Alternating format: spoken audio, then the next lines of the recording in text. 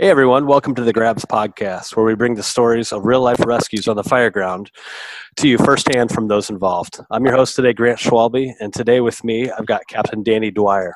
Welcome, Danny. Can you tell us a little bit about yourself and your department?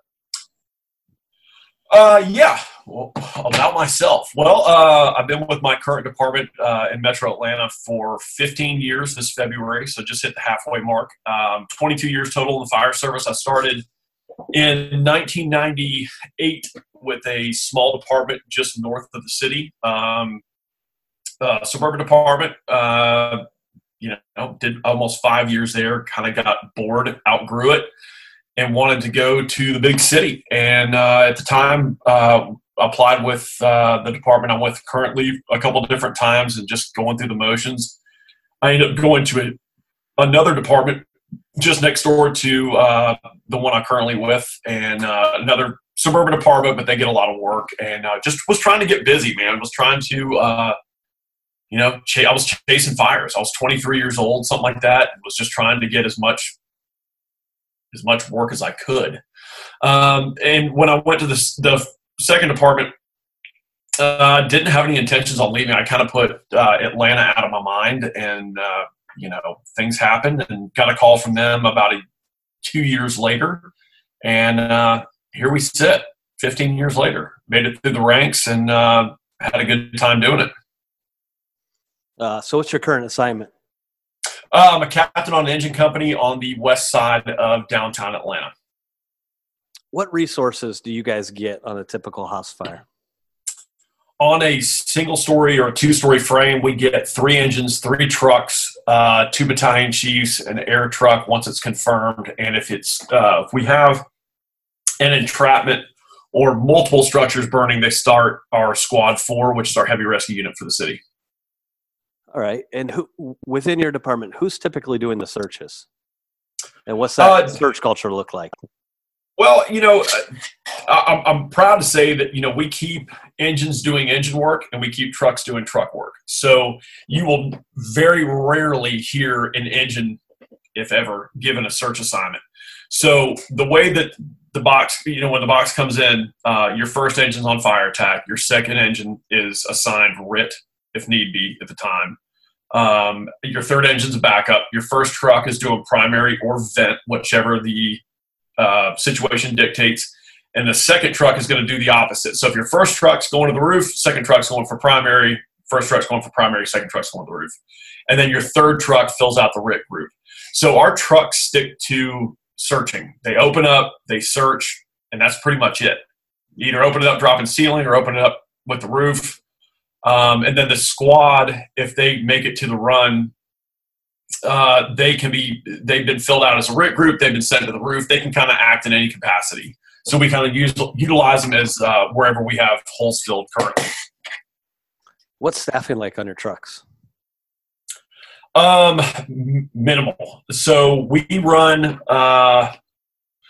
we've got 4 straight trucks in the city, mid-mount aerials. We have 1 tower ladder downtown, and the rest are tillers. So on a tiller truck, which I have only ridden, I guess I've only ridden a straight truck a few times as a fill-in, but 3 guys. You got 2 drivers and an officer. And so when you guys are assigned that primary search, how does that get split out, or what's your typical plan? Typical plan is, you kind of hit the door and get the job done. I can't say, I can't speak for everybody. For the guys that I have always worked with, we split up, search the house, and get it done. When we are afforded a 4th person, which, is definitely not unheard of, but here lately, because of staffing issues and retirements and stuff like that, it's been tough. But if we've got 4, for me personally, I love to do 2 to the front door, 2 to the seaside door, and everybody goes, and you basically cut the house in half. And where I've worked for many, many years across territories of the city, we're mostly dealing with 1-story frames, 1-story craftsmen. If you have a 2-story, obviously 2 guys are going to hit the first floor, 2 guys hit the second floor and knock it out. I don't really believe in, I don't know how to rephrase that. Just get it done. I'm not going to say, hey, we go this way, you go that way. I've been blessed to work with a lot of guys with a lot of experience, and you knock it out. Everybody knows what needs to be done. Cool. Why don't you take us back to that grab that you made? Okay, so this was a unique incident from dispatch. The first 3 pieces of equipment that were assigned or would have been assigned on that alarm were out of service on the same call. So the first 2 engines and the first truck that would have been on this assignment were out. So when the call came in, the initial assignment was completely out of whack for me listening to it. Our truck would never have been on this call to begin with. That night I was riding in charge of a double company, riding the truck. The captain was off. I was a lieutenant at the time. And when the call came in, we responded, of course, got on the rig. And I'm looking at the computer and I'm like, something's not right. Like the first 3 engines that were coming should never have been going to this neighborhood. Like it just wasn't, it was totally out of whack. So that being said, we had a very extended response time for us. Normally we try and put the first engine on the scene within about 4 to 5 minutes downtown. I think if memory serves, this was almost an 8-minute run for the first 2 engine. So first engine gets there. The captain on the rig gave a working fire, pulled up out front. He said he had heavy fire out the Bravo Charlie corner, if I remember right. Established command, went through the motions, and this is a very, very experienced fireman. I mean, he's one of the best. So, size up was normal. Second engine arrives on the scene shortly thereafter. He asked them to secure a water supply, which is a little abnormal for us. Our first 2 rigs generally get their own water, whether we lay in or reverse out. That's just normally how we work. So things were starting to kind of weren't adding up in my mind. I remember coming in and going, all this is kind of weird.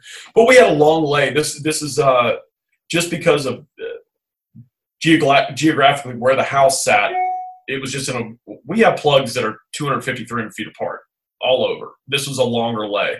So the second engine drops about 5 sticks, a 5-inch. They lay out to the plug. And first engine was staffed with 3, a driver, an officer, and a fireman. Second engine was staffed with 3, same deal. Third engine arrives on scene and was assigned RIT. And then the first truck arrived. I don't recall their assignment, but again, based off what we normally do, they're usually search. On this one, that would have been the normal assignment. So the first 2 captain gets done doing sorry if you're hearing those dings. First 2 captain gets done doing his 360 and does give a confirmed entrapment. And from that point forward, everything was keyed up. And again, this is a very experienced captain. I ran with him. He was basically our sister company from 16s. They're 2.5 miles away. I've been running with this guy for years. But when he came back across the radio, everything was keyed up a little bit vocally. And that was weird for me. I was like, for him to get rattled, it's just not one of those things that you hear very often. So we were still en route when he gave the update. I told the guys over the headphones, like, hey, we got to confirm entrapment. When we get there, yada, yada, yada. Put my hood on, tucked everything up, and I remember zipping my stuff up a little bit tighter than normal. I don't do my collar flat, as most people don't, I guess. But I remember putting that on, and, we pulled up on the scene. The first 2 engines were there. The first truck had just arrived about maybe a minute before us. Battalion came in right behind them, and assignments were being given out. I remember pulling up and just the 5-inch wasn't charged yet. And I was like, oh, sweet. So we drive over the dry 5-inch, and we got the numbers. We put the truck right at the address, which is what we want in our department. So I was like, man, we got money parking spot. So pulled up, had, again, fire out the BC corner of the house. And the engine was stretching. And when we arrived on scene, when I went on scene on the radio, the captain gave me a very odd assignment. And he said, I remember he said, come up here and help me, come give me a hand. It wasn't his normal assignment. Normally he's like, truck 16 primary. Like he's very regimented, very rigid, and it was just something was up. So I told the guys on the truck, I said, hey, when you get your stuff on, come meet me on the outside of the house. I'm going to go get us an assignment, go talk to the captain, have a face-to-face with him. And so got off the rig, grabbed an air pack, my hat, set of irons, and went to the A side to go have a face-to-face with the captain. When I got to the front porch of the house, had light smoke pushing out the front. The first due truck was already on the front porch. The captain and the firemen were working the door. We had burglar bars all the way around, burglar doors all the way around. So they popped the door. I had a face-to-face with the first due captain that was still in command at the time, and he said, he's like, Danny, I need a primary right away. I said, hey, man, no problem, whatever. And he was tuned up. He was keyed up. At the same time, battalion had arrived on scene and assumed command and was dishing out assignments as well. And he also, at the same time that I was having a face-to-face, he gave us primary search as well to the truck that I was riding. So, cool, we're good to go. And again, with us, the first due, we were the second due truck, but for whatever reason, the chief saw fit to make us primary, and that's what we rolled with. But technically, those guys on the first due truck should have had it. So they popped the door. We had a good lift. Smoke lifted up. I'm 6'4". I guess it was probably shoulder high, chest high. The engine pushed in pretty quick. I gave him 2 or 3 feeds of hose. We had a bunch of bushes and a porch railing, so it was not the prettiest stretch, but gave him a handful of hose. And because we had a confirmed entrapment, I elected to go in with the engine. So I took a step inside the front door, took a knee, wiped my face piece off, picked up the camera, took a scan with the TIC, didn't see anything, but visibility was great. I mean, I'm on my knees and it's head high tops. You could see the chairs. We were obviously in a living room on the A side of the house. You could see the carpet, the furniture, like everything was money. And we had, absolutely the best conditions in recent memory for a successful rescue. And one thing I want to point out too is the video that went around on social media and in the media with fire blowing out every crack and crevice. I did not go crawling into that. Okay, that I think anybody that's been doing this long enough knows you're not going to last very long in that environment. So when we got there, everybody that's been to a 1-story frame with fire in a back bedroom, that's what we thought initially, has seen those smoke conditions. We had, it permeated out the front. It was pushing, but not bad.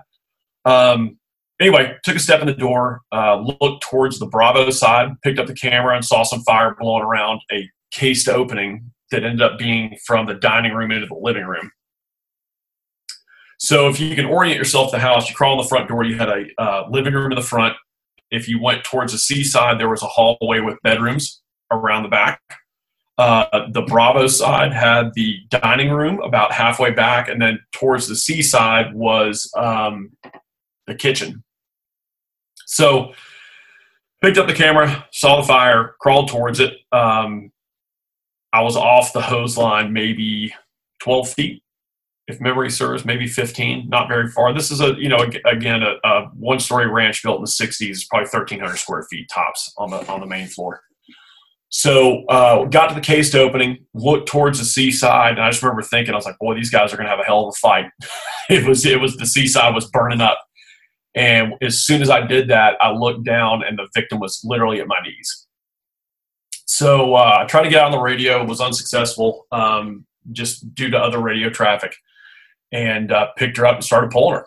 And I got about 6 feet, probably halfway through the living room, and conditions just absolutely, the fastest I've ever seen conditions change, they changed. Heavy heat, zero visibility. And from what I remember, and to back this up, I was a instructor, 1403 instructor, flashover instructor for a lot of years, and everything that I saw, indicated a flashover. I don't know if it'll ever be defined that way. If it was a violent rollover, I don't care what you call it, but the shit hit the fan pretty quick. So I started seeing conditions change, and I just remember thinking this thing's about to flash. And again, this went from 4 feet of visibility, 3.5, 4 feet of visibility to on the floor real quick. I leaned over and tried to cover up the victim the best that I could. And when I was sitting there, I just remember thinking, I was like, we're both going to end up in the burn unit here pretty quick if we don't get out of here. But the best part of this is after years of, training and being in burn cans and flashover simulators, I knew I was not on fire. Like, I knew my gear was protecting me. I remember being hot, but I wasn't in a panic like, holy shit, I'm on fire. So drug her about another 6-8 feet, got her to the door frame, and that's where the video that was seen over the media picked up, and that was taken by the first 2 pump operators. So got her to the front door, and we had a lot of debris on the porch at that point. A lot of the vinyl siding or vinyl soffit had burned off on the porch, so there was, and when that stuff burns, it sets other stuff on fire. So there's a bunch of burning crap on the front porch. I was having a hard time getting her to across the threshold. But in the video, you see the 2 guys coming up the porch were my 2 drivers. So from the time that we hit the door till she was out was somewhere right around 50 seconds, which I think was not bad given the conditions. But yeah, that was it. Initially she was, it was in my opinion, pretty good shape. Got her out the door, and due to the flashover conditions or whatever it was, that was a wrap for that. We got her out in the front yard, and our EMS service that runs the city was coming up the same time. They were bringing some med bags up. We started working her, and they called her pretty much in the front yard.